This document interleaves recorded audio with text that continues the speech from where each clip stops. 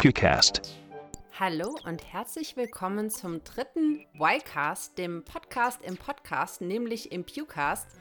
Heute wieder für euch am Mikrofon sind Sascha Brittner und Miriam Kasteleiner und wir sprechen über Folge 5 und 6 von Why the Last Man, nämlich die da heißen Manhunt und Weird Al is Dead. Sehr traurig. Sollen wir direkt loslegen oder gibt es noch ein anderes Thema, was du gerne vorher besprechen möchtest? Nee, eigentlich nicht. Wir nehmen diese Folgen nur halt jetzt schnell nacheinander auf und dieser Schock von, war es vorgestern Abend, dass die Serie jetzt schon nach der ersten Staffel abgesetzt wird, steckt mir noch ein bisschen in den Knochen und es entsteht so eine kleine Wut, denn ich denke mir, dass, da werden wir am Ende noch drüber reden müssen, ne, wenn wir das Postmortem machen am Ende der Staffel, aber ich denke mir, dass bei mir jetzt inzwischen so ein Gefühl entsteht, so ein Kontrast zwischen dieser Enttäuschung und der Freude an der sich immer besser gestaltenden Serie. Ja. Und hinzu hat auch Pia Guerra jetzt so ein bisschen auf Twitter, also die Zeichnerin des Comics, verlauten lassen, dass es nicht unbedingt die Schuld nicht unbedingt jetzt bei den Einschaltquoten zu finden ist und dass es auch nicht an FX liegt. FX hat natürlich ganz früh dieser Serie zugesagt und war auch weiterhin an Bord. Das Problem ist, dass vor etwa einem Jahr, glaube ich, ungefähr jetzt Disney Fox gekauft hat. Und dass es anscheinend an Disney liegt, das nennt sie so namentlich nicht, aber es ist davon auszugehen, es ist die einzige dritte Partei, die da scheinbar den Stecker gezogen hat. Ist das denen zu progressiv? Ja, ich weiß es nicht. Eigentlich ist Disney ja sehr groß darin, bei vielen Produktionen auf so etwas zu achten. Man hat jetzt keine Regeln, wie das Amazon sich auferlegt hat, bei dem Casting und was hinter der Kamera alles zu finden sein muss. Ja. Nur Disney ist halt sehr groß darin, dieses Virtue Signaling zu fahren. Also Werte zu signalisieren, die man aber in anderen Märkten eben verbirgt. Also ich denke da zum Beispiel an den Kuss der zwei lesbischen Pilotinnen in Star Wars Rise of Skywalker am Ende, als der Imperator besiegt ist. Dieser Kuss wurde rausgeschnitten aus anderen Cuts für andere Länder. Ne? Und das heißt also für mich, man signalisiert nach außen für die Twitter-Progressiven, auf die es ankommt natürlich, ne? Das ist das wahre Leben, dass die zufrieden sind, aber die eigenen Werte, die Werte, die man nach außen vertritt, verkauft, die sind nicht in allen Märkten halt akzeptiert und deshalb, Geld regiert die Welt und dann versteckt man das. Genauso wie viele Unternehmen im Pride Month ihre Symbole, ihre Avatare in Regenbogenfarben so mischen und dann halt die arabischen Marken und Twitter-Accounts das nicht tun. Das ist immer ein ganz interessanter Wechsel der Farben. Und das ist halt sehr schade. Ich denke nämlich, dass Disney Plus die Serie problemlos übernehmen könnte. Der Streamingdienst hat nämlich ein großes Problem. Den fehlen im Vergleich zu anderen Diensten, was die Zahlen angeht, rein numerische Auflistungen von Produktionen, fehlt denen einiges. Also die haben natürlich The Mandalorian, die haben auch die großen Marvel-Serien, aber die haben nicht die Masse an Serien. Deshalb, warum nehmen die das nicht einfach rüber? Ich verstehe es nicht. Oder lassen es einfach auf FX oder auf Hulu. Und ich glaube, ich find's wirklich schlimm. Je besser ich die Serie finde, desto mehr schmerzt es mich. Weil wenn die Serie scheiße gewesen wäre, hätte ich gedacht, naja, was soll's. Aber es ist wirklich ein Stich ins Herz. Naja. Fangen wir an mit Manhunt, Episode 5, gedreht von Marzi Almas. Hat sehr viele Credits, aber keine wirklichen herausragenden Leistungen oder so, würde ich mal behaupten. Also keine Standouts-Episoden, so eine typische Journeywoman, ne? Wie wir schon in der letzten Folge gesagt haben im Fernsehen, die irgendwas inszeniert. Tian Jong-gu ist ein Mann, einer der wenigen in dem Writers Room und asiatischer Abstammung, kann man schon am Namen erkennen. Ich denke, dass man ihn diese Episode hat schreiben lassen, weil wir nun in Boston auf Dr. Mann treffen. Möchtest du erzählen, wie unsere Fahrt in Boston beginnt? Das fand ich ein wenig plump, Ja, also ich fand es sehr interessant, dass wir haben ja bisher schon die, sag ich mal, konservativen Terroristen kennengelernt, die so ein bisschen an den Sturm auf das Kapitol erinnern. Aber jetzt sehen wir so ein bisschen die linken Protestanten, die ja auch irgendwie ein Problem mit der Präsidentin haben. Und Yorick stößt da auf so ein Lager mit irgendwie, wo Molotow-Cocktails hergestellt werden können und Sachen gedruckt werden können. Und das macht er alles, während 355 eben nach Dr. Mann sucht, sich da auf so einen Militärstützpunkt so ein bisschen einschleicht, indem sie vorgibt, jemand anderes zu sein. Und da trennen sich die Wege ein bisschen und man sieht nochmal einen anderen Teil der Bevölkerung oder der Frauen, die sich so ein bisschen gegen das Militär aufbegehrt. Nein, wie kann man das sagen, dagegen setzt oder zumindest. I call him Antifa. Ja, also zumindest Imitationen kommen hier nicht so gut an.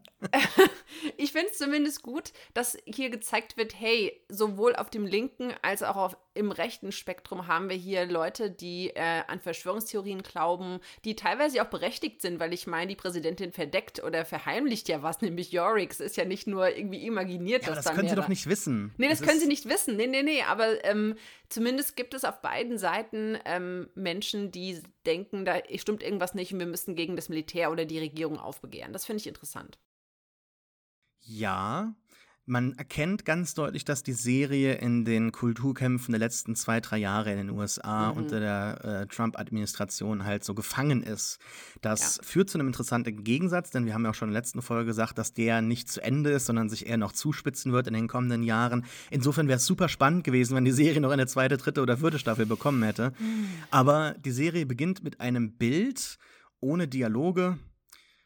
Und das Bild ist, dass man dort durch eine, von Riots zerstörten Stadt fährt und dort an der Wand steht dann Racism as American as Baseball, was natürlich für Boston, man sieht am Anfang noch die Statuen, es ist natürlich irgendwo passend, aber passt das zu den teilweise doch schon sehr nuancierten Konflikten, die hier angesprochen werden in der Serie? Das war etwas plump, wobei es ist natürlich auch so, dass wir sagen müssen, das Ganze ist produziert worden im Jahr 2020, 2021 und ein Jahr nachdem, was mit George Floyd passiert ist.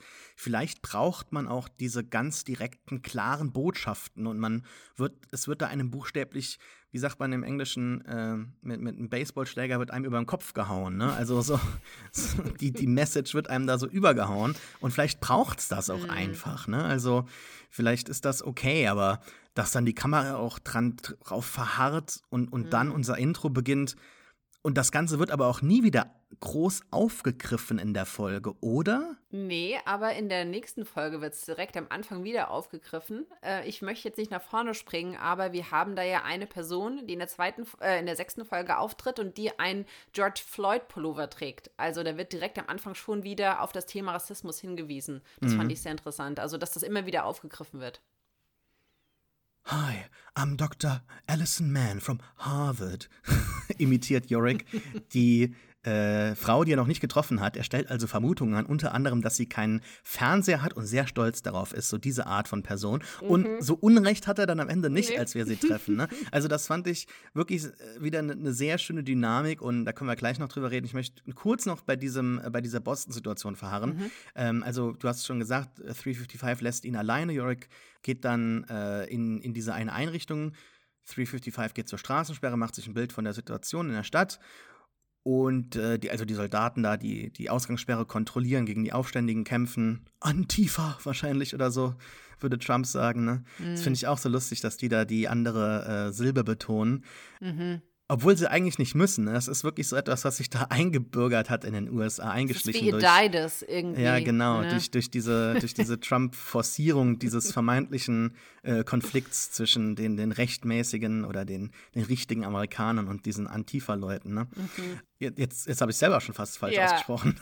Nee, gar nicht erst übernehmen. Ja, genau. Also Yorick muss sich aber vor diesen voranschreitenden Kämpfen, die da kommen, retten. Also 355 lässt ihm da auch ein bisschen zu viel alleine. Also er hat schon manchmal recht, wenn er sich da so wehrt und sagt, also jetzt habe ich halt für mich mal meinen eigenen Weg gehen müssen. Aber er dreht da so ein bisschen Yorick-mäßig frei, also wie er so ist. Das ist wie im Comic, dass er so anfängt mit sich selbst zu reden und irgendwie so irgendwie vor sich hin zu reden und so oder mit Ampersand, ne? ja. Ja, also der dreht so ein bisschen frei und denkst du, ja, das passt zu ihm, ne? Dass er so ein bisschen, ja.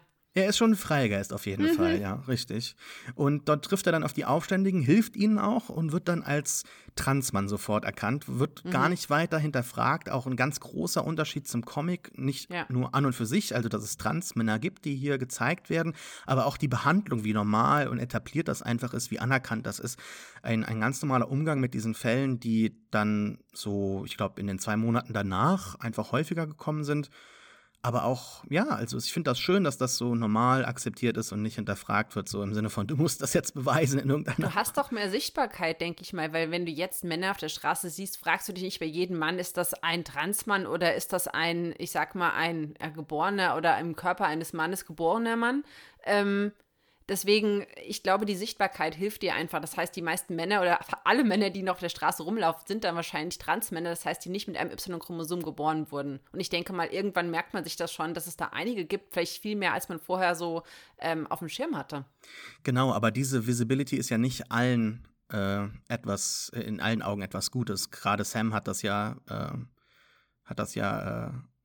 bekundet, dass es ihm nicht gefällt. Ne? Also er möchte eigentlich eher untertauchen und als Mann leben, ohne dass das hinterfragt wird. Ich glaube, das ist auch das, was die meisten Menschen wollen. Also einfach ihre Wahrheit leben, ohne hinterfragt oder kritisch hinterfragt zu werden. Also what's your deal und so weiter, erklär dich mal. Was mich noch so ein bisschen begeistert hat, kurz, und ich glaube, da könnte man noch ein bisschen tiefer gehen, die Serie hat da noch nicht so viel Zeit drauf verschwendet bisher, dass die Soldaten, das Militär gerade Kunst rettet. Und es geht darum, die Geschichte zu wahren, was mich so ein bisschen an Children of Man erinnert. Als man auch am Anfang diese Sequenz hat, wo Theo zu seinem Cousin geht, um diese Papiere zu bekommen und sein Cousin da zum Beispiel auch die David-Statue und so weiter gerettet hat und weitere Kunst, auch Picasso und so weiter.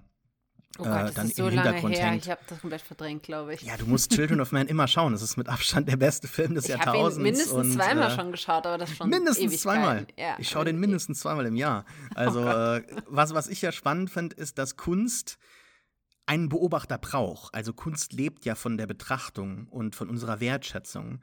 Und jetzt haben wir hier Menschen, die aber vielleicht gar keine Zeit mehr haben, die Kunst zu betrachten. Trotzdem wird sie gerettet. Ein spannender Gegensatz, der so präsentiert wird, aber da wird noch nicht mehr draus gemacht. Also da kann man was reinlesen, kann man Konflikte sehen, aber ich denke, das ist kein Gegensatz, der großartig ins Zentrum der Serie gerückt wird. Leider, denn ich glaube, so eine Figur wie Jennifer Brown, progressive, eigentlich Vanilla, ne, wird sie ja später genannt, von Dr. Mann, Politikerin, könnte da, glaube ich, als Demokratin schon so einen größeren Fokus drauflegen, aber sie hat ja gesagt, ihr sind die Menschen wichtig, Regina Oliver sind die Menschen nicht wichtig, also der ist eigentlich nur Macht wichtig. Sie sagt ja auch später, man könnte diesen Protest da vor dem Pentagon auch irgendwie platttröten, also das erinnert ja auch wieder an Trump im letzten Sommer, als er da die nahe des Weißen Hauses die Demonstranten von dem Platz da hat mit Tränengas wegschicken lassen durch das Militär, ne, wo er dann diese Foto-Op hatte mit der Bibel vor der Kirche. Also das ist alles sehr, sehr eng daran gehalten, was aber auch zeigt, definitiv. Nur weil die Männer weg sind, ändert sich die Politik nicht. Ne? Also das ist dann auch spannend, weil ja auch Rachel Maddow zitiert wird. Also wir leben in einem Rachel Maddow Fever Dream. Ja, fand ich lustig. No one can hide forever if the world is looking for them. Das ist eigentlich ein guter Punkt, weil im Comic haben wir es ja, dass die Leute ein bisschen mehr sensibilisiert sind gegenüber Yorick. Das heißt, wenn er auftaucht, sagen alle, oh, ein Mann, und alle sind total energetisiert. Jetzt ist es ein bisschen, Yorick, okay, das muss ein Transmann sein. Aber ich finde, sie haben es über einen ganz guten Kniff gelöst, nämlich, dass die Verfolgung nicht allein auf Yorick geht, sondern eigentlich jemand anderen in der Gruppe noch als Ziel ausmacht sozusagen, nämlich 355. Das löst so ein Richtig. bisschen das Problem, dass man denken würde, wenn er nicht so wichtig ist, warum ist er dann trotzdem verfolgt und alle wollen ihn dann irgendwie jagen. Also das macht dann keinen Sinn, aber so macht es wieder Sinn. Ja, sehe ich genauso. Also die Serie ist da einige Sachen schlau am Updaten, am Upgraden, am Ändern, am Rumschieben, sodass es mehr Sinn macht. Und gerade so der Beginn des Comics ist ja doch schon sehr sprunghaft, ne? Und da fällt nicht so alles direkt so ins Schloss. Und das ist hier schon etwas, was besser gelöst ist. Wir sehen auch hier am Anfang die Wohnung von Dr. Mann, in die dann Yorick und 355 reingehen. Viele Easter Eggs. Möglicherweise? Hast du was entdeckt? Also, ich habe nur diese Plakette gesehen, wo sie dann manche Wissenschaftler als Arsch oder so bezeichnet hat. Man sieht die Babykrippe, die auch später zitiert wird, und viele Bücher. Ich habe mir jetzt da nichts aufgeschrieben. Eins ist unter anderem über String Theory, aber es ist halt irgendwie alles und nichts. So ein bisschen wie bei Lost, so Red Herrings. Ja, das mit der Krippe hoffe ich, dass sie das noch ansprechen, weil das nicht einfach nur so ein Gimmick oder so ein Easter Egg ist, aber dann nicht weiter verfolgt wird, weil ich meine, im Comic war es ja schon wichtig, diese ganze Geschichte um dieses Thema. Ansonsten, ja, ich fand die Fotos von ihr ganz witzig und dachte mir, okay, sie wird bestimmt ein bisschen anders charakterisiert als im Comic. Also sie ist ja im Comic eher so ein bisschen ernster, aber schon sarkastisch und hier dreht sie ja völlig frei. Also sie ist ja richtig ja, so ein bisschen aufmüpfig, also schon ein bisschen anders. Aber interessant, würde ich mal sagen. Eine interessante Wahl, den Charakter so darzustellen. Ich finde das Casting unglaublich von allen 3 Hauptdarstellern. Ich bin wirklich sehr, sehr überzeugt von dieser Dynamik, die sich hier entwickelt, dass sie da ihren Po flasht und so. Das fand ich irgendwie ganz nett, denn das gibt dieser Figur, die auch oftmals so ein bisschen kühl rüberkam im Comic, nochmal so eine gewisse Kante, so eine Edge, ne? So, dass man da sich ein bisschen mehr dran reiben kann, was ja dann auch direkt passiert. Buchstäblich, Yorick wird ja von ihr erstochen. Er zieht dann aber seine Maske ab, sie hört dann sofort auf und sie merkt, was passiert ist. Also diese Chemie, wunderbar, dieses Gezanke ist ein bisschen dick aufgetragen, ist aber auch dann wieder, wie gesagt, sehr dynamisch und es sorgt für eine spaßige Zeit. Ja.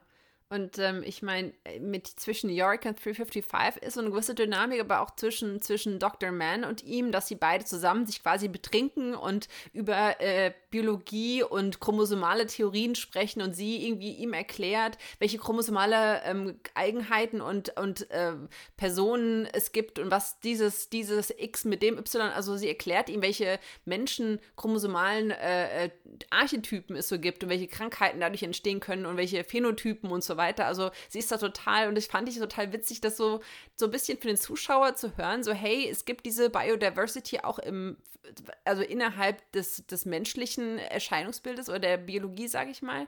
Und auch so als sie erzählt so ein bisschen, er hört zu und sind beide so total betrunken und reden laut und ich fand es sehr witzig. Also als sie ihn da über die genetischen Fehlbildungen aufklärt, während 355 weg ist, die häufig unentdeckt bleiben, habe ich mir auch gedacht, wow, da macht die Serie dieses Problem mit Männer sind tot und Frauen haben Überleben noch ein bisschen besser. Also löst es noch ein bisschen besser, als man das schon in der vorangegangenen Folge hatte, als die Mutter gesagt hat, ja, also es haben viele Männer überlebt, nur halt nicht mit einem Y-Chromosom.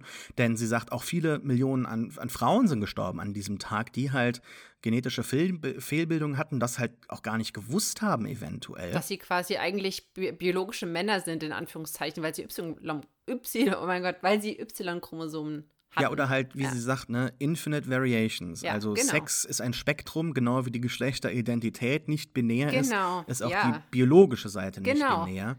Das ist wichtig, weil man ja immer sagt, ja, biologisch gibt es nur 2 Geschlechter. Das ist falsch. Es ist absolut falsch. Ja.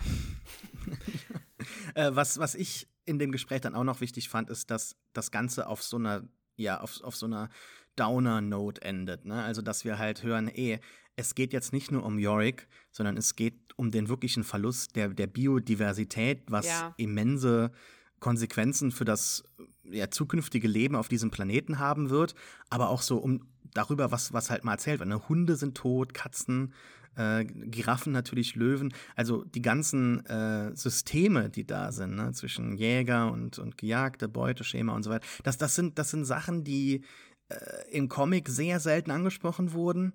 Und ich meine, allein, dass ich mir jetzt überlege, vielleicht ist dann meine Katze tot oder so. Also ich habe in meinem Familienkreis 2 Kater und die wären tot. Das fände ich sehr traurig. Ja.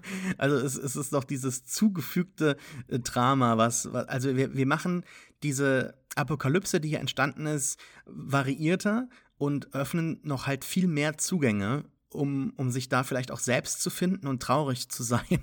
Also es geht nicht nur darum, hey, bist du eine weibliche Zuschauerin? Okay, dann ist alles in Ordnung. Und bist du ein Mann? Ja, sorry, kannst aber trotzdem gucken, wenn du willst und dich hier in Yorick irgendwie reinversetzen. Nein, es gibt viele Frauen, die auch gestorben sind. Es gibt viele, alle Männer sind tot, bis auf ihn, aber die Konsequenzen sind natürlich enorm. Also es ist unglaublich klug gelöst. Und ich bin sehr glücklich, dass sie dann auch am Ende sagt, I don't envy you. You won't have much of a life from now on, will you? Und da fängt dann die Realisierung wirklich an für Yorick.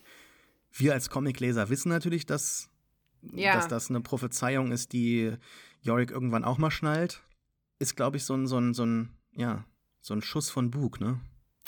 Ich fände es aber auch schön, dass sie sagt, wenn man das Y-Chromosom zurückbringt, bringt man nicht alle Männer oder alle Menschen zurück, die gestorben sind. Und dass sie einen Unterschied macht, es sind nicht Männer gestorben, es sind Menschen gestorben. Diese Menschen werden nicht zurückkommen, egal ob wir das Y-Chromosom zurückbringen oder nicht. Also es geht hier um Biodiversität und nicht darum, das Vergangene rückgängig zu machen, weil du wirst nie wieder alle Söhne, Väter, Großväter zum Leben erwecken. Das wird nicht funktionieren. Und das heißt, wenn man Männer quasi wieder in Anführungszeichen Y-chromosomale Menschen zurückbringt, ändert es nichts an der Vergangenheit. Und das ist ja wirklich auch das Schlimme, was passiert ist. Ja, das wird immer so bleiben. Ja, vor allem die Welt wird jetzt sowieso untergehen, ne? Wir haben am Anfang unseres Comic-Podcasts aufgezählt, welche prozentualen Anteile Männer halt bei bestimmten Jobs haben. Das ist natürlich ein riesiges Problem und die haben jetzt auch das Problem, dass nicht genügend Frauen in manchen Jobs halt arbeiten. Dr. Mann hat das gleiche Problem. Sie braucht nämlich ein Labor mit Equipment in San Francisco. Unter anderem ist dort ein Programm installiert auf den Computern, das sie braucht zur Verarbeitung der Daten. Und das wird von nun Todprogrammierern geschrieben, was halt auch wieder so auf dieses Frauenproblem in STEM verweist, ne? Und das ist auch so ein bisschen reflektiert durch Dr. Manns Einstellung gegenüber den anderen, hauptsächlich Männern. Also, dass da jetzt auch schon so ein Konflikt in unserem Leben existiert, der brodelt, das finde ich ganz lustig. Nämlich, ich weiß nicht, du hast bestimmt nicht gesehen, Dr. Jordan Peterson, als hätte ich so diesen enormen Respekt, aber er hat in so einem Interview auch wieder geweint, so, da wurde irgendwie drauf angesprochen, so, ich glaube, es ging so über Why the Last Man oder irgendwie sowas. Es ging darum, dass irgendwie er wieder glaubte, Männer an sich zu verteidigen und was Männer in der Gesellschaft leisten und dass es halt nur auf die Männer ankommt. Und dann bricht die Stimme schon so am Anfang, wo er sagt so, Men are so important. Und er hat ja diese Kermit-Stimme. Es ist super gut. Wir müssen es verlinken in den Shownotes. Da könnte dann Jordan Peterson zuhören, aber vielleicht nicht zu lange, ne? Also der sagt jetzt nicht nur schlimme Sachen, auch ganz nützliche Sachen, glaube ich, die man auf den Alltag übertragen kann, aber das ist dann doch irgendwie in der letzten Zeit doch die Minderheit. Wir haben noch eine Sache vergessen, nämlich wir treffen eine andere Agentin des Culperings. Richtig. 5 to 5, richtig. Ja, sie hatte eine Adresse gefunden, als sie damals in der ersten Folge oder in der zweiten war es, in diese Zentrale geht, wo sie auch ihren Geotracker findet, der da ist und die ganzen toten Männer. Und sie findet eine Adresse in ihrer Box mit Sachen, die ihr gehören. Und man denkt sich so, okay, ist das ihr Zuhause oder irgendwas mit ihr muss es zu tun haben. Da reist sie jetzt hin. Weiß man nicht, so ist das ihre Wohnung, sucht sie da jemanden und sie trifft auf eine andere Agentin, die wohl auch schon seit 3 Wochen in diesem Haus unterwegs ist, auch diese Adresse bekommen hat. Und dachte, sie wäre die Einzige, die diese Adresse hatte. Also das heißt, beide haben wohl die gleiche Ausbilderin gehabt, die ihnen diese Adresse gegeben hat und wahrscheinlich gehofft oder gedacht hat, dass niemals eine von beiden dort auftauchen wird. Ja, jetzt haben sie so einen Standoff, dann beruhigen sie sich, reden über die Sache. Sie tauschen sehr, nicht intime, aber doch interne Informationen miteinander aus. Vielleicht ist da doch ein bisschen Vertrauen innerhalb des Culperings. Tauschen Waffen und ziehen wieder ihre Also sie ziehen wieder fort, aber ich erinnere mich nicht mehr ganz, wie ist das jetzt mit, also Fran heißt diese Ausbilderin, aber wollen sie die jetzt finden oder sagt 355, dass sie die finden will? Ich weiß nicht mehr ganz, wie das ausgegangen ist. Also sie wird überhaupt erstmal gefragt, wie sie rekrutiert wurde, also oder Richtig, ja. warum, ne? Ob sie ein Waisenkind war und dass diese Fran überhaupt Mädchen so ohne Familie für diesen Körperring rekrutiert hat, also ein bisschen so weibliches James Bond-Ding. Wurden auch Männer rekrutiert? Ich weiß es nicht. Doch, sie fragt hier nach 10:30 und dann sagt sie irgendwie, ja, der ist tot natürlich. Ach so, okay. Und das war, glaube ich, auch ihr im Comic, war das ihr Prime, also ihr Ausbilder nach ihrer ersten Ausbilderin, mit dem sie auch dann zusammen war oder irgendwie eine Beziehung hatte. Also im Comic sind die irgendwie ein Couple gewesen. Wie ihre Beziehung jetzt in der Serie ist, weiß ich aber nicht. Aber diese Verbindung ist so früh im Comic nicht, ne? Also Körperring ist irgendwie erst später nochmal wichtig, glaube ich, oder? Also der Name Culpering wird am Anfang erwähnt, aber später gibt es dann die Rückblende, wo sie von ihrer Ausbildung erzählt, dass auch irgendwie, als sie eine Waise war, so im Comic ist sie eine Waise und also verliert ihre Eltern durch einen Autounfall, glaube ich, oder so. Der Vater und die Schwester, ich weiß nicht mehr genau. Und dann wird sie halt auch dann aufgeschnappt von dieser Ausbilderin, glaube ich. Und dann später wird sie dann immer mehr in diesen Culpering eingeführt. Deswegen, das ist schon relativ nah, auch jetzt wie in der Serie, so auch im Comic, würde ich sagen. Aber mehr Infos zum Culpering haben wir nicht. Ich glaube, eine weitere Info, die man im Comic noch bekommt, ist, dass es wohl auch mit dem, ich glaube, der wurde nicht von George Washington irgendwie gegründet oder irgendwie zumindest in der Zeit, also zumindest, dass der für den Präsidenten arbeitet und ja, das ist so eines dieser Comic-Elemente. Comic. Nee, aber das ist die einzige Info, die im Comic irgendwie erzählt wird und mehr weiß ich jetzt auch gar nicht mehr von denen. Ich glaube, dass das hoffentlich ein bisschen normalisiert wird, ein bisschen mehr in die Realität gezogen wird, als dass so ein Comic-Überbleibsel ist, ne, leider. Ich möchte noch so 2, 3 Sachen hervorheben, die mir sehr gut gefallen haben bei der Interaktion von Dr. Mann und Yorick, als sie dann alleine sind. Erstmal flippt sie am Anfang so aus und sagt so, you alone, meaningless. Und dann sagt Yorick noch so, ja, danke.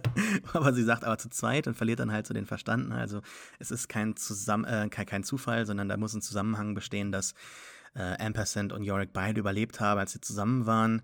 Dr. Mann fischt da auch so ein bisschen am verschwörungstheoretischen Rand, was auch später nochmal wichtig wird, als sie da in die Kirche gehen und sie das so als Waco bezeichnet. Ne? Da müssen wir auch nochmal vielleicht drüber reden, weil das ist vielleicht auch nicht jedem bekannt, was mit Waco war. Was ich dann sehr schön fand, ist, dass sie sich relativ schnell outet.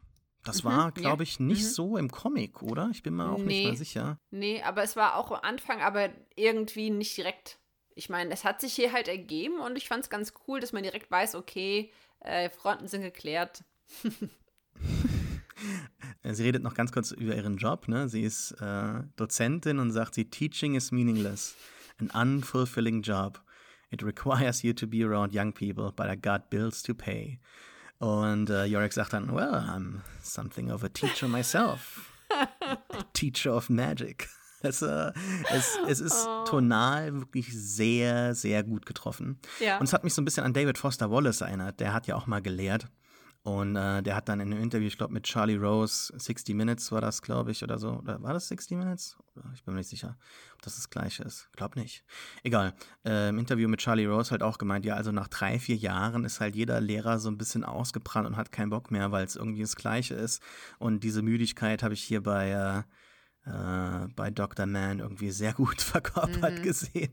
Bin gespannt, ob sie jetzt in ihrem neuen Job als Indianer, wie sagt man, wie hieß diese weibliche Version von Indiana Jones? Indiana Jane. Die auf der Jagd nach dem Labor jetzt halt glücklicher wird. Und sie sagt dann halt eben zu Yorick, ne, das fand ich auch noch interessant, dass er alt aussieht, ne? Also dass wir das machen müssen, solange er noch reproductively interesting ist. Ich fand es auch interessant, dass dieser Punkt aufgegriffen wurde, weil man nämlich immer in der Popkultur davon oder insgesamt davon redet, dass Frauen sind in ihrer Prime, in ihren 20ern, Männer können immer. Und sie sagt, naja, Männer können zwar nach 40 noch, aber sollten sie sich noch fortpflanzen? I don't think so. Und ich fand das nochmal nett, dass das gesagt wurde, dass auch die Qualität der Spermien abnimmt, meine lieben Freunde. Das sind nicht nur die Eizellen, die irgendwie nicht mehr deren Shelf Life expired ist. Ja, also. Die biologische Uhr ist immer am Ticken. Yorick ist aber erst 27, sieht älter aus. Finde ich auch, dass er älter aussieht als 27. Ist der Schauspieler älter? Ben Schnetzer ist 31. Siehst du, so ein Mittelding, ne? So zwischen 27 und 37, ich meine. Ne? Er müsste sich jetzt entscheiden, ja. Möchte er die Welt retten oder nicht? Wobei er angesichts des Gedankens, dass er ja geklont wird, schon so ein bisschen leicht die Nerven verliert und nicht so happy ist mit der ganzen Sache, ne? Gut, kommen wir mal noch zu dem B-Plot in dieser Folge. Regina Oliver kommt am Pentagon an. Der Helikopter, wie ich es gesagt habe, oder? Wie ich es gesagt habe. Ja, richtig, ja. Der Helikopter wurde gefunden übrigens, also es wird von dem Crash berichtet. Kimberly macht sich so ein bisschen an Christine ran, die Beraterin der Präsidentin. Scheint auf der Toilette dann eine Fehlgeburt zu haben, stellt sich aber raus, nein, sie ist doch schwanger. Eigentlich eine ganz süße Szene, denn die Ärztin bricht dann so in Tränen aus, weil, klar, die hat viel hinter sich, Leben und Tod und jetzt hat man wieder so ein bisschen Hoffnung, ne? Also so ein Kind ist ja immer so ein Neuanfang, ganz aufgeladenes Ding, so eine Schwangerschaft. Ja, und dann wird da ein Team hinterhergeschickt. Jennifer ist recht unkonzentriert, Regina trifft dann auch später auf sie, hat dann so einen Handschlag, so ein bisschen wie Trump, also dieses ruckartige, die Hand zu sich ziehen, um so Dominanz zu zeigen, zu beweisen, zeigt auch für mich, dass so die Männer tot sein mögen, doch die Spielchen, die Männer gern so spielen, die sind nicht unbedingt genderspezifisch.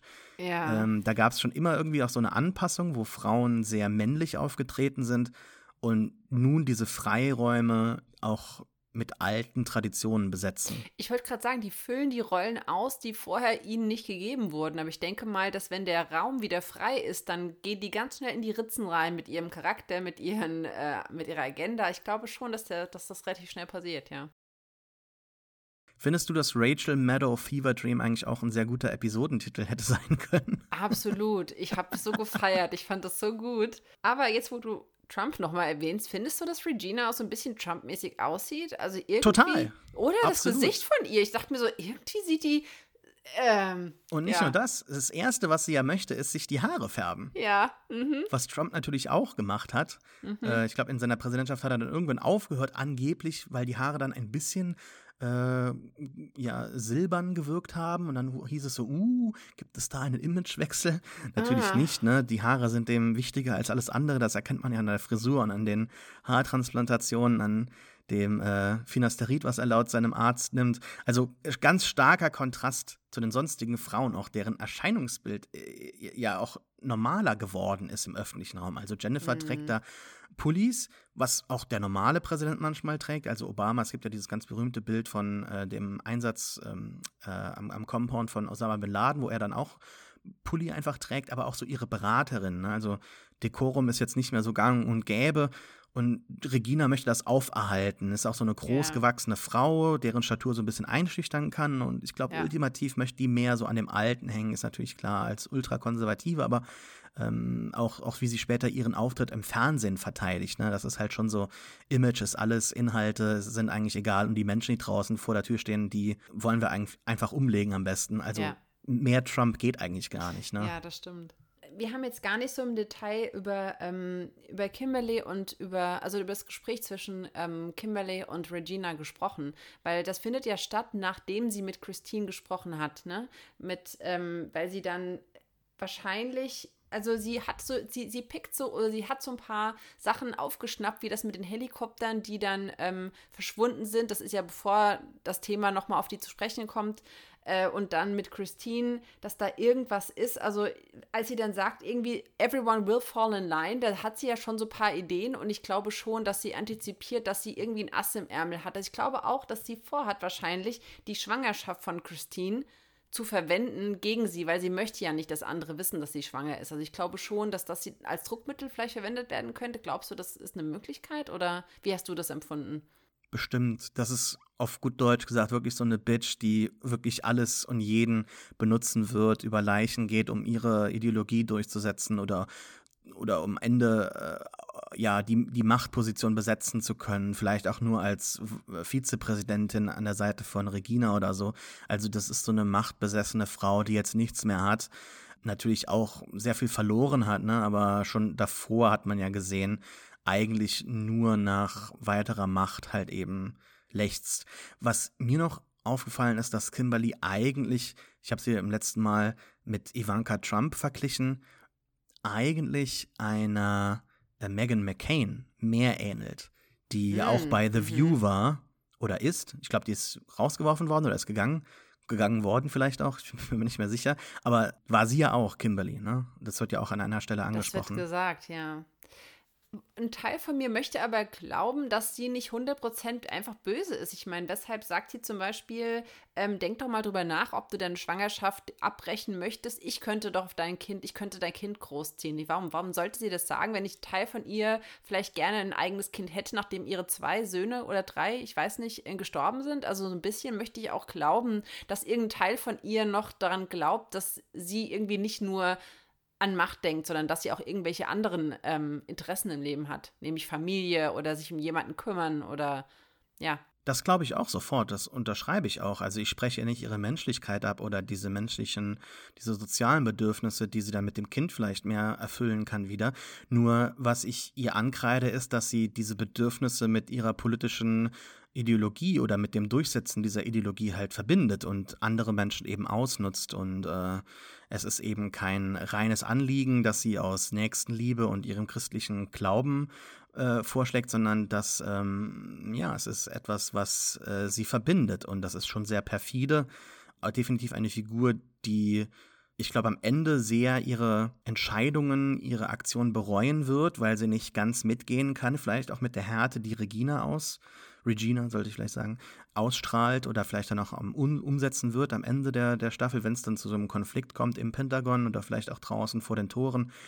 Ich glaube, das wird so eine sehr tragische Figur, ultimativ in dieser Folge, in der Staffel, und dann ist die weg. Du meinst, dass Regina sie eigentlich benutzt und Kimberly denkt, sie hat wirklich, die hat alles durchschaut und dann am Ende zieht sie doch den Kürzeren. Das kann ich mir sehr gut vorstellen. Ich meine, zuvor hat sie ja auch ihre Familie auf ganz komische Art und Weise in ihre Politik eingebunden. Ne? Sie schreibt Bücher, in denen sie eigentlich konservatives Gedankengut in eine Erziehungspädagogik verpackt und dann halt draufschreibt, Boys will be boys oder sowas, ne? Also das ist schon... Boy Mom heißt ihr Buch. Ach so, okay, Boy Mom, aber das hat sie ja gesagt an einer Stelle, genau. Ne? Also im Prinzip kein großer Unterschied. Ja. So, Episode 4, unter der Regie von Destiny Ikaraga, das ist schon die 2. Folge, die die Regisseurin in dieser Staffel zu verantworten hat nach Episode 4. Und Katja McMullen ist die Autorin, ist erst der 2. Writing Credit, den sie hat auf IMDb, also ganz frisches, unverbrauchtes Talent. Wir haben so 3 Plots, würde ich mal sagen, A, B und C, wobei A und B sehr miteinander vermischt sind. Pentagon und die Flucht von Yorick und Team und dann halt eben diese ganze Geschichte bei dem Price Max, diesem Walmart-Verschnitt zwischen Sam und Hero. Fangen wir mal an mit dem, wo wir gerade sowieso schon waren, mit dem Pentagon und mit der Flucht von Yorick und so weiter. Ist für mich in dieser Folge jetzt nicht so überzeugend gewesen. Also nicht, dass es mich gestört hat oder dass ich es schwach fand, aber es ist definitiv nicht im Vergleich das Highlight der Folge für mich.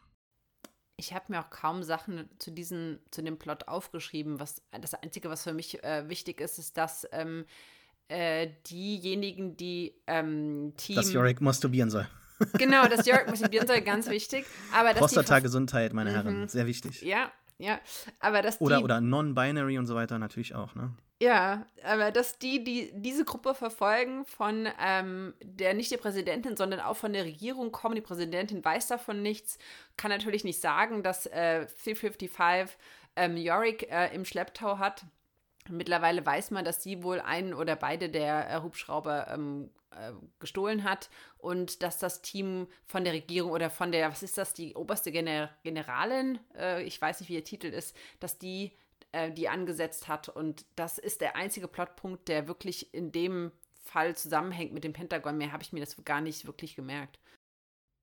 Ja, das ist möglich, ja. Was ich in den Beginn dieser Folge ganz nett fand, war, dass man sich da so an einem Comic-Moment orientiert hat. Also die Folge heißt Weird Al ist tot und relativ früh im ersten Volume gibt es diese Sequenz, wo Yorick verschollen ist und Agent 355 oder ich weiß nicht, sie suchen nach jemandem. Auf jeden Fall kommen sie dann zum Washington Monument, wo eine riesige, große Beerdigung stattfindet für die Männer, oder zumindest mal aus diesem Washington Monument hat man ein Denkmal für die Männer gemacht. Wie passend und ein riesiger Penis, ich meine. Worüber Agent 355 auch so die Augen rollt im Comic. Ja. Das fehlt mir so ein bisschen bei ihr in der Serie bisher. Ja, stimmt. So diese ironische Ader, dieses Augenrollen, dieses über den Dingen schweben, die ist mir doch ein bisschen zu intensiv. Und besonders dieses Schlafwandeln hat sie nicht im Comic. Ne? Also und es ist ja sehr extrem. Also sie geht ja jetzt zum zweiten Mal schon zu einem Abgrund und möchte dort hinuntergehen. Also sie hat ja auch schon diese Todessehnsucht, wenn man das so sagen möchte. Auf jeden Fall, ja. Unterbewusst, ne? Das ist also, welche Indoktrination die da hinter sich hat, eventuell auch mit Folter oder sonst was, möchte man gar nicht wissen. Also auf jeden Fall am Washington Monument trifft Yorick dann auch wahrscheinlich in seiner Verkleidung, oder? Da hat er die Maske auf ja, eine also Frau. da im Comic sind sie. Wo sind sie denn in der Serie? Die sind in Boston oder außerhalb von Boston. Ja, also irgendwo da bei ich weiß es gar nicht, bei Weil du einem Washington Monument Haus gesagt hast, aber im Comic ist es ja so. Nicht, dass wir Ach so, ja, genau. Ja, nee, ich wollte ja sagen, im Comic sind sie am Washington Monument und dann trifft er da auf eine Frau und dann listen sie beide so auf, wer gestorben ist. Also welche großen Bands, Bowie und so weiter. Ne? Genau. Und das tun sie hier ja auch irgendwie, dass es alles so ein bisschen greifbarer wird. Ne? Das also das ist so eine irgendwie. Prozession und die singen Karma Police von Radiohead. Hört sich sehr schön an, auch in der Version. Ich fand das sehr, sehr, sehr ambientemäßig. Also mir hat das sehr gut gefallen. Ich glaube, ich höre dann lieber das Original, aber Karma Police hat Thom Yorke mal gesagt, ist so ein Song, der allen gewidmet ist, die für eine große Firma arbeiten. Also es ist eigentlich ein Song gegen Bosse, hat er mal gesagt, gegen die Obrigkeit. Gegen das Patriarchat vielleicht? Das wäre, glaube ich, zu weit. Nee, aber jetzt in der Umsetzung von den Frauen, die das jetzt, egal, ich denke schon zu weit. Ja, ich weiß nicht, ob sich das mit dem Songtext verbinden lässt, notwendigerweise. Da bin ich doch schon eher bei so Disassoziierung so und sich unwohl fühlen. Das ist, glaube ich, nicht unbedingt jetzt ein gegendertes Phänomen, aber ultimativ könnte man das bestimmt reinlesen. Musik ist ja offen für alles. Also die müssen flüchten und kommen dann in so einer Kirche unter. Dr. Mann erinnert uns an Waco, was dann passt zur letzten Folge, wo sie auch so ein bisschen als Verschwörungstheoretiker aufgetreten ist, denn die Branch Davidians, ich habe es raussuchen müssen, wie die hießen, so eine religiöse Sekte. Die sind vor allem, ich glaube 1993 war das, bekannt für so eine Belagerung ihrer Siedlung. Ich glaube in Texas war das, wo dann das FBI versucht hat, das aufzulösen. Und nach, wie gesagt, ich glaube 50 Tagen oder so, ich habe das aufgeschrieben, 51 Tagen Belagerung, kam es dann dort zu einem großen Brand. Und da sind 82 Mitglieder zu Tode gekommen. Und bis heute sagt man, also wenn man Verschwörungstheoretikern glaubt, dass da nicht alles mit rechten Dingen zugegangen ist und dass da eventuell das FBI selbst das Feuer gelegt hat. Und dass da also quasi Dr. Mann will nur sagen, dass man dort jetzt eventuell eingeschlossen ist. Man ist in der Sackgasse und die sollten abhauen, das wird alles zu heikel und Agent 355 dreht auch am Rad. Ja. Das Misstrauen ihr gegenüber ist auch da, von wegen, sie ist ja Teil der Regierung. Ich meine, sie wird gesucht, aber sie ist ja auch irgendwie undurchschaubar, was ihre Absichten sind. Also das Misstrauen, dass sie das beste Wohl der beiden irgendwie auch als oberste Prio hat. Mhm. Zwischendurch haben aber dann Gott sei Dank wieder Szenen, die das Ganze auflockern. Also als zum Beispiel Dr. Mann versucht, mit Ampersand anzubandeln und sagt, yummy, the body of Christ. Ja, absolut. Ich fand das so lustig, weil sie ist wirklich auch diese atheistische und also sie entsagt jeglicher Form von Obrigkeit, ob es Religion ist oder Staat oder wer auch immer. Und sie ist halt so, ihre Art ist einfach, dass es passt ganz gut, dass sie einfach das so ins Lächerliche zieht. Finde ich gut. Vielleicht hätte man bei die ganzen Büchern noch irgendwie so Richard Dawkins hinlegen müssen, so The God Delusion oder so. Ja. Das hat dann gepasst. Ja, das stimmt. Wir sehen dann diesen Einsatz der CIA, sind es eigentlich CIA-Leute? Ich weiß es gar nicht. Keine Ahnung, also zumindest irgendeine Sondereinheit. Ja, und die Präsidentin hört zu, ne? Und am Ende haben wir das Problem, dass dort eventuell eine der Personen, die dann auch nicht getötet wird, Yorick rettet der Frau das Leben, ihn gesehen hat. Aber weiß man das oder weiß man das nicht? Weil ich habe da nicht so drauf geachtet und wollte nicht. Es war sehr dunkel, aber ich habe es mir dann später nochmal in einem sehr abgedunkelten Raum ein zweites Mal angesehen. Und sie sieht ihn auf jeden Fall. Das Problem ist, dass sie etwas hört. Also es wird dann hinter ihr geschossen, sie dreht sich um und Yorick ist dann wieder weg. Also eventuell hat sie einen Geist gesehen, aber 2 Leute, die einen Geist sehen, werden wahrscheinlich für Kimberly reichen, um ein Muster, um eine Verschwörungstheorie so zu kreieren, zu sehen. Ansonsten im Pentagon wird man viel über Regina hören, ne? Findest du sie eigentlich als Figur interessant oder ist dir das zu einseitig geschrieben? Weil wir haben jetzt diese Trump-Parallele schon gezogen, aber sie ist so ganz auch typisch dargestellt. So, sie liebte Männer, aber niemand konnte ihr das Wasser reichen. Und dann so diese Einstellung hier, Feminism only applies to liberals, Kim, you know that. Und if women were in charge, kommentiert sie so negativ. I don't know. Ich bin mal gespannt, was mit ihr passiert. Also ich fand Kimberly als Person, oder finde sie ganz interessant, weil sie eben schon noch dieses, ich würde schon sagen, Herzliche verbindet mit dem Intriganten, also dass sie nicht nur eindimensional ist, von wegen sie will nur an die Macht. Ich glaube auch, dass da eine gewisse Herzlichkeit mitschwingt. Bei Regina bin ich mir nicht sicher, ob da mehr ist als, sie ist Verschwörungstheoretikerin, sie ist irgendwie hardcore, sie möchte Macht und sie ist irgendwie einfach, keine Ahnung, sie könnte als Usurpatorin auftreten und die Macht irgendwann an sich reißen und vorher halt noch Kontakte knüpfen, damit sie auch einen Rückhalt hat, weil im Moment weiß sie ja nicht, wer auf ihrer Seite wäre, wenn sie dann einen Coup starten würde. Und ich kann noch nicht absehen, was sie mit ihr vorhaben, aber irgendwie, ich bin noch nicht so ganz überzeugt. Also ich finde sie nicht so cool natürlich, klar, weil sie ist sehr konservativ, aber ob ihre Rolle so viel hergibt, muss man noch schauen. Sie trägt auch Lederjacke. In der Szene am Ende, in der Konfrontation mit Jennifer, was ich irgendwie so, ich weiß nicht, also man kann natürlich sagen, dass sie das bewusst anzieht, um so ihre männliche, cool rüberzukommen oder schroff Attribute oder sowas. Ja, schon in gewisser Weise schon, würde ich behaupten, ne? So draufgängerisch, ne? Ja. Ich bin mir nicht sicher. Was ich aber noch unbedingt von dir wissen wollte, Miriam, ist, was sagst du denn dazu, dass Kimberly es sehr traurig finde, dass es nur einen Raum gibt, in dem an die Männer erinnert wird und dann gesagt wird, es wirkt manchmal so, als wären da einige Frauen erleichtert, dass die Männer tot sind, denn das ist die Welt, wie sie sich manche Frauen immer gewünscht oder vorgestellt haben, was uns dann ja auch so ein bisschen rüberbringt zu Roxanne und den Amazonen. Das ist da dieses falsche Verständnis von Feminismus, dass, ich meine, Regina sagt ja schon so, ja, Feminismus ist nur was für Liberale, also sie hat ein anderes Verständnis von Feminismus und wie sie es bei den Demokratinnen verstanden sieht, ist, dass man irgendwie Männer hasst und dass man irgendwie froh ist, dass alle Männer tot sind und vielleicht wird auch so ein bisschen unterstellt, ich meine, ich weiß nicht, wie gut die Leute Bescheid wissen, dass die Präsidentin und ihr Mann Eheprobleme hatten, aber es wird ja auch gesagt, einige haben vielleicht mehr verloren als andere. Klaren Hinweis darauf, also an einer Stelle, dass Yorick noch am Leben ist, aber vielleicht war das auch schon so der Hinweis, dass die Präsidentin ja ihren Mann nicht wirklich vermisst, wenn die beiden sich schon getrennt haben oder wenn das abzusehen war und dass einige ja mehr Verluste haben, wie Kimberly, die ja Söhne und Mann verloren hat und dass da vielleicht so eine ja, doch eine Einteilung nach wer trauert mehr gemacht wird und ja, kann natürlich auch damit zu tun haben, dass generell Demokratinnen unterstellt wird, dass sie, ja, Männer lästig empfunden haben und jetzt an die Macht oder zumindest diese traditionellen Werte nicht hochhalten, dass Männer wichtig sind. Ich meine, Kimberly sagt ja, wir müssen doch irgendwie die Männer, die gehören zur Zukunft und Jennifer Brown sagt doch damals in Folge, was war das, 2 oder 3, ja, wir müssen an die Lebenden denken. Also, dass da schon dieses traditionelle Bild auch eine Rolle spielt, dass Männer wichtig sind.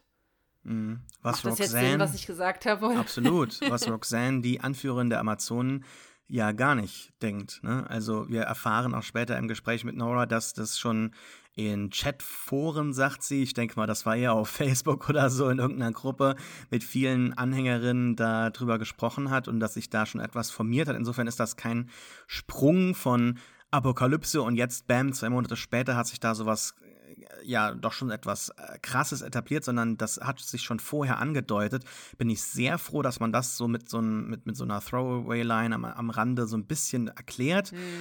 Und Roxanne hat da so diesen Vortrag über Alltagsgewalt gegenüber Frauen, den Nora nicht hören möchte, insbesondere nicht in Anwesenheit von ihrer Tochter, während Roxanne dann aber sagt, ja Moment, aber dieses Mädchen ist sich ja auch schon bereits vielleicht nicht körperlicher Gewalt, aber dieser psychologischer Gewalt bewusst, denn sie fragt ja, was sagen denn Männer zu dir? Und bereits dieses Kind oder Teenager, Tween, wie auch immer, von so 12, 13 Jahren wird auch auf ihre Weiblichkeit nur reduziert. Da würden die Männer sagen, oh, du hast aber deine Haare jetzt lang wachsen lassen oder bist du schon eine große junge Frau oder sowas, ne? Und das ist ein kleiner Moment am Rande dieser Folge, aber das ist schon so etwas, was lange nachhallen wird, denn diese Amazonen werden natürlich super wichtig werden und die Motivation, die Frauen hier haben für ihre doch schon sehr krasse alternative Lebensvorstellung für das Modell, das sich hier sehr kurz nach der Apokalypse etabliert hat, das kann man sehr gut nachvollziehen, oder? Also ja, im Comic ist es ja nicht so. Da hat man diese Victoria, die irgendwie irgendwas erzählt von Männer und Feminismus. Und man denkt, oh, das ist so ein bisschen abgehoben. Wirklich ist das die Indoktrination, die ihr hier so miteinander macht. Aber hier kommt das Ganze im Gewand von, ich kann das nachvollziehen. Und ja, sie hat hier recht. Also alles, was sie sagt und auf mich als Frau hat das schon eine Wirkung. Wenn sie sagt, wir reden Männer mit dir, was sind deine ersten Erinnerungen an sexuelle Gewalt? Und als Frau denkst du automatisch an deine eigenen Erfahrungen und dir fallen sofort, ich würde sagen, jeder Frau fallen mindestens 3 oder 4 Sachen ein im Leben. Und das ist ja das Traurige, dass jeder Erfahrung damit gemacht hat. Und dass man dann das nachvollziehen kann, weshalb da angeknüpft wird und dann diese Sachen so gedreht werden, dass man immer weiter in diese Spirale dann reingerät mit, dass man so denkt und dass man sich von allen lullen lässt. Man denkt so, ja, eigentlich sind die doch voll okay, was die machen. In einigen Momenten kommt das so durch, wo man merkt, die sind vielleicht nicht so okay, wenn sie zum Beispiel Gewalt ausüben, wenn jemand aus der Reihe tanzt oder auch wenn sie entscheiden, wer mitmachen darf und wer nicht. Also dann merkt man schon, dass die nicht ganz ohne sind, aber das ist schon verlockend, auch was die Hero dann irgendwie zeigen, hey, du kannst ein anderer Mensch sein hier bei uns, ja, oder möchtest du dich nicht niederlassen, aufhören zu rennen, mal zur Ruhe kommen und so, ne, also das sind schon nette Angebote. Die man nachvollziehen kann auf jeden Fall. Ne? Also wir haben da diese Konfrontation mit der anderen Gruppe, die dort ankommt. Das hast du erwähnt, dieser Zwischenfall. Ich glaube, das ist Foreshadowing für einen gewaltvollen Zwischenfall in der Zukunft. Hier wird nämlich gezeigt, wie schnell dieser Price Max und wie schnell er gesichert werden kann und wie gut er auch allgemein abgeschützt ist. Da wird es auf jeden Fall, glaube ich mal, vielleicht mit Militär oder mit einer anderen Gruppe noch einen Zusammenstoß geben. Sie sagt dann auch, it's much worse out there. Nora weiß das natürlich, merkt auch, okay, ich kann hier erkennen, welches Glück ich und meine Tochter hatten. Wir müssen uns quasi hier integrieren. Ich will nicht aus der Reihe fallen. Sie geht dann zu Roxanne. Die haben dann auch das, ich würde mal sagen, so als Bonding-Experience würde ich es bezeichnen. Also die bandeln da miteinander an. Man sieht auch, dass Roxanne dann Brustkrebs hatte, auch die rechte Brust nicht mehr hat. Fand ich sehr schön, dass man die Amazonen hier nicht im Comic auf das Wegbrennen der Brust reduziert, sondern dass nur die Anführerin das hat aus anderen Gründen, so als Referenz, aber dass das nicht so ein Merkmal der Amazonen ist. Fand ich super gelöst. It's just a tit, sagt sie. Ne? Ja, genau. Also mehr ist es halt nicht. Ne? Und das finde ich auch schön in dieser Folge. Das hat mir sehr gut gefallen.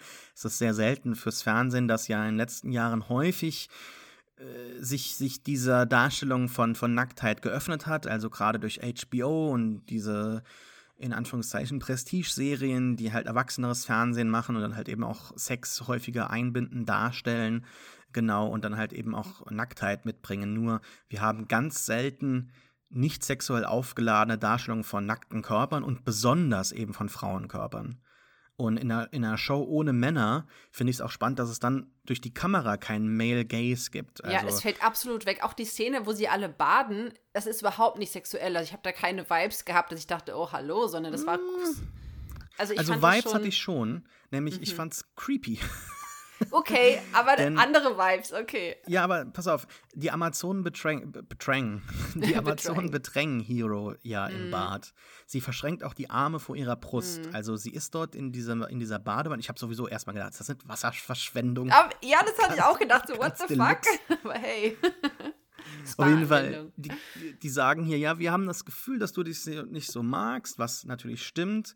Die gehen dann aber an das Bad heran und können dort auf ihren Körper schauen.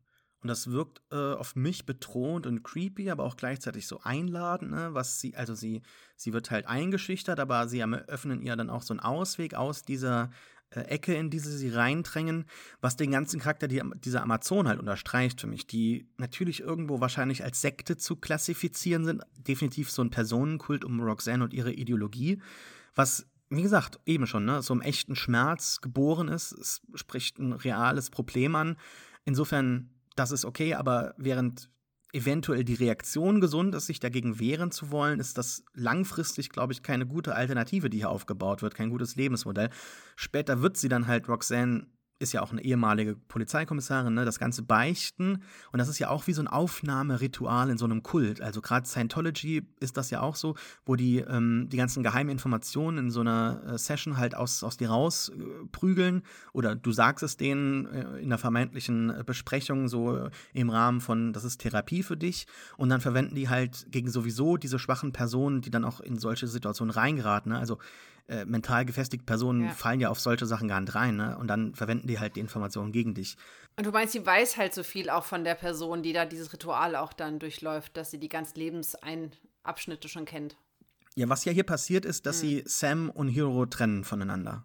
Ganz klar. Ja. Mhm. Ja. Und am Ende der Staffel wird sich wahrscheinlich Hiro schon für ihren Freund entscheiden. Da gehe ich fest davon aus. Nur, es wird ihr vielleicht nicht so leicht fallen. Und wir haben hier auch eine definitiv stärkere Motivation, die aufgebaut wurde. Viel auch mit Schuld und so weiter. Das war im Comic halt alles gar nichts. Da war einfach Hiro wieder da nach ein paar Seiten und war plötzlich eine Amazone, die sich die Brust weggebrannt hatte. Und wir haben es nicht verstanden. Ich glaube nicht, dass sie sich für Sam entscheiden wird. Ich meine, sie hat Sam nicht mal beichten können, dass sie Mike umgebracht hat. Und Roxanne erzählt sie das einfach so. Das ist schon mal ein Schritt, wo ich denke, wow, da ist irgendwie eine Connection zwischen den beiden. Und ich glaube, sie wird sich gegen Sam entscheiden und das wird ein Riesendrama noch geben. Also ich glaube schon, dass sie bei den Amazonen bleiben wird und irgendwas mit Sam, da wird ein Bruch entstehen. Weiß ich nicht, ich kann es mir nicht vorstellen, dass sie sich dann doch für Sam entscheidet. Dafür habe ich noch zu wenig Gefühl, welche Wege die Serie so einschlägt. Und ich wollte noch eine Verbindung ziehen zur ersten Folge. Und zwar in der ersten Folge, glaube ich, sehen wir doch, wie Nora mit dem Präsidenten auf dem Schießstand ist und ihm irgendwas erzählt, ja, sie hat oder als die Presse dabei ist, ja, sie hat Waffen im Keller und sie hat den Truthahn geschossen. Und hinterher sagt, nee, sie hat eigentlich nie eine Waffe abgefeuert. Das heißt, in ihrem letzten Job ist sie es schon gewohnt gewesen, fake zu sein, also den Leuten das zu erzählen, was die hören wollen, um sich in ihrem Job, genau, oder in ihrem Beruf, um da klarzukommen. Deswegen wundert es mich nicht, dass sie jetzt auch dieses gleiche Survival oder diese Survival-Taktik auch nutzt, um bei den Amazonen auch genau das zu erzählen, um da reinzupassen. Deswegen, ich glaube, sie wird sich super gut anpassen können, weil sie das von den letzten Jahren einfach, dass sie das drin hat, das muss ich machen, um in der Welt zu passen, in die ich eigentlich nicht reingehöre. Das fand ich nochmal gut, dass man das am Anfang gezeigt hat, weil jetzt macht es Sinn, warum wir das gesehen haben, vielleicht. Aber selbst dieses ganze Matriarchat, das hier aufgebaut wird, zeigt ja auch schon erste Ungerechtigkeiten auf, ne? Also, wie soll ich sagen, Ungerechtigkeiten, es ist ja mehr als Ungerechtigkeit, wenn jemand geschlagen wird. Also, diese Bestrafungen, die hier stattfinden, nur weil die eine, ich weiß jetzt den Namen nicht, Kate oder so? Nee, den Namen, der wurde auch nicht genannt. Ich habe auch gedacht, nee. Die hat mit Sam gesprochen, ne? Und genau. Man hat so das Gefühl, dass sie sich schon so ein bisschen zu Sam hingezogen fühlt, weil sie Männer vermisst und das ist halt nicht erlaubt. Frauen müssen sich fernhalten von Sam, dürfen nicht mit ihm reden einzeln. Und am Ende schaut Nora eben weg, als sie geschlagen wird und lässt das eben zu, diese Gewalt, die dort ausgeübt wird, was ich ein starkes Bild finde. Die Episode endet dann dort auch.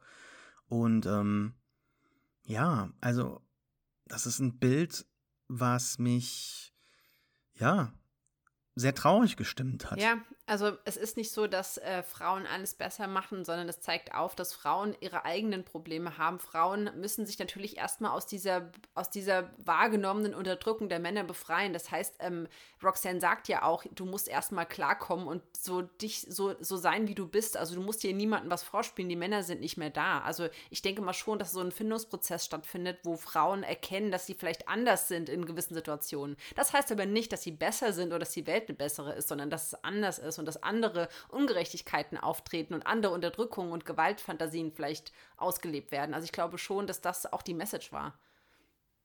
Es hat mich halt an Dr. Mann zurückdenken lassen in der letzten Folge, als sie meinte, ja, wir haben viele Leute verloren, nicht nur Männer. Und genauso haben wir jetzt halt auch viele Leute, die überlebt haben, nicht nur Frauen, sondern ja, das ist auch keine homogene Gruppierung, die alles sofort besser weiß und besser macht, sondern diese alten Probleme bleiben natürlich auch ohne dann jemanden, also die Rolle des Unterdrückers wird dann sehr schnell besetzt.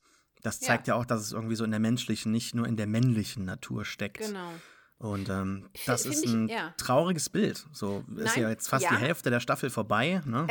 Also es ist traurig, aber andererseits finde ich es auch wieder gut, weil wenn du Frauen als diejenigen darstellst, die immer nur gut und positiv und herzlich sind, sprichst du ihnen ja auch eine erwachsene Haltung ab. Du sagst ja, die sind ja wie Kinder, die sind immer lieb und nett, aber nein, Frauen haben genauso Bedürfnisse, Ängste, Gewaltfantasien, die sind wie Männer auch, die sind einfach Menschen. Und ich glaube, dass du Frauen so, wenn du Frauen so zeigst, sprichst du ihnen Menschlichkeit zu und du nimmst sie ihnen weg, wenn du sagst, naja, Frauen würden ja alles besser machen. Ich finde, das ist so eine Verniedlichung, die haben Frauen nicht verdient. Und ich finde, dass diese Darstellung eigentlich besser ist, auch wenn sie traurig ist in deinem Sinne.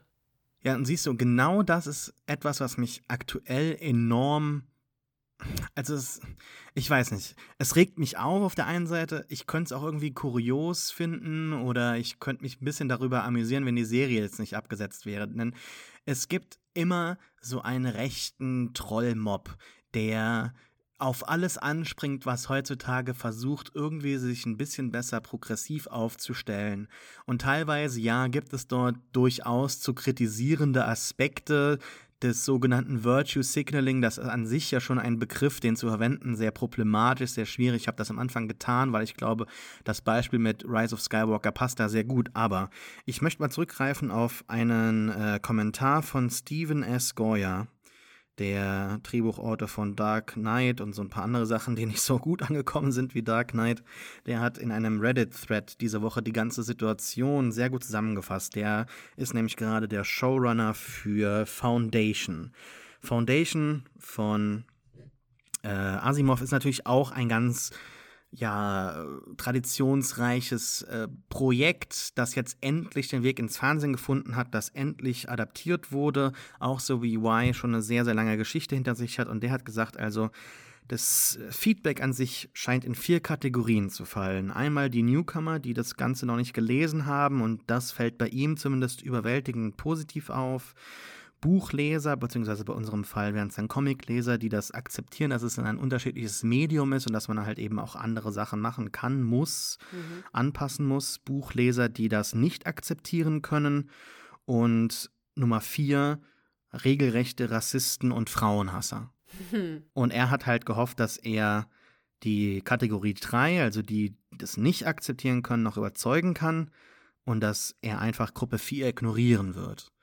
Ich würde auch vorschlagen, dass man die ignorieren kann und auch soll, nur die tauchen immer wieder auf und es gibt so eine bestimmte Outrage-Maschine, die sich auch immer wieder daran aufgeilt, diese Menschen zu zitieren, die eine absolute Minderheit darstellen, sich aber so an jedes Projekt anheften, das in Anführungszeichen woke ist.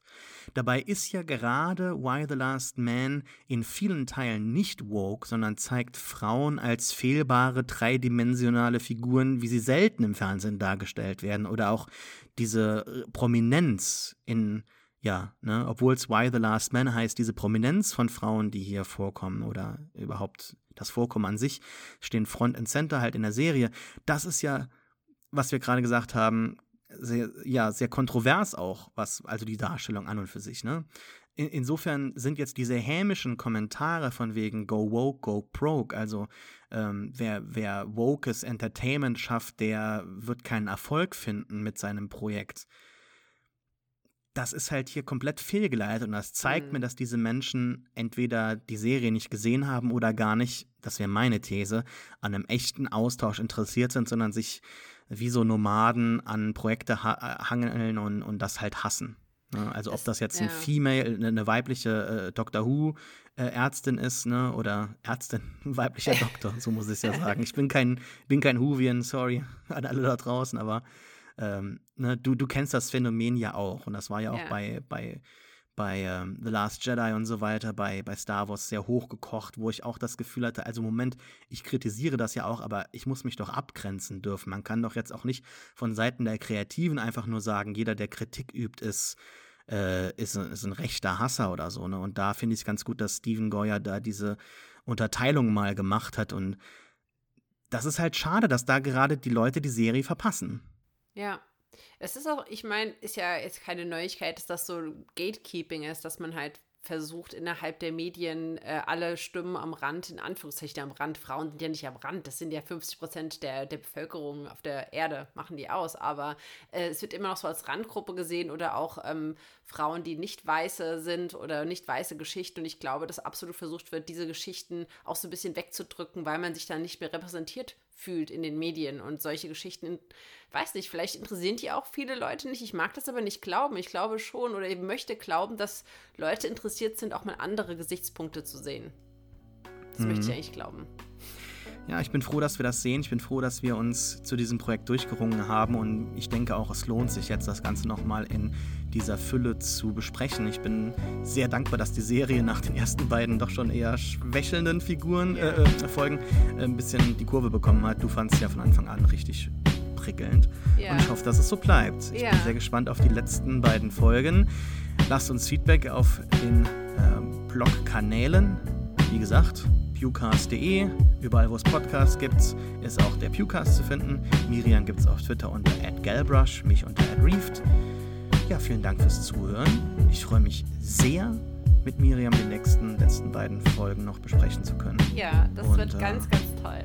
Wenn es nur das ist, dann ist es das wert gewesen. Da kann ich glücklich in die Podcast-Rente gehen, wenn wir das zusammen machen, und dann. Ja, ich dachte, wir beginnen hier so ein mehrjähriges Projekt, und jetzt ist das, keine Ahnung, ich gebe mal die Hoffnung nicht auf. Ja. #WhyLiveZone. Ganz genau.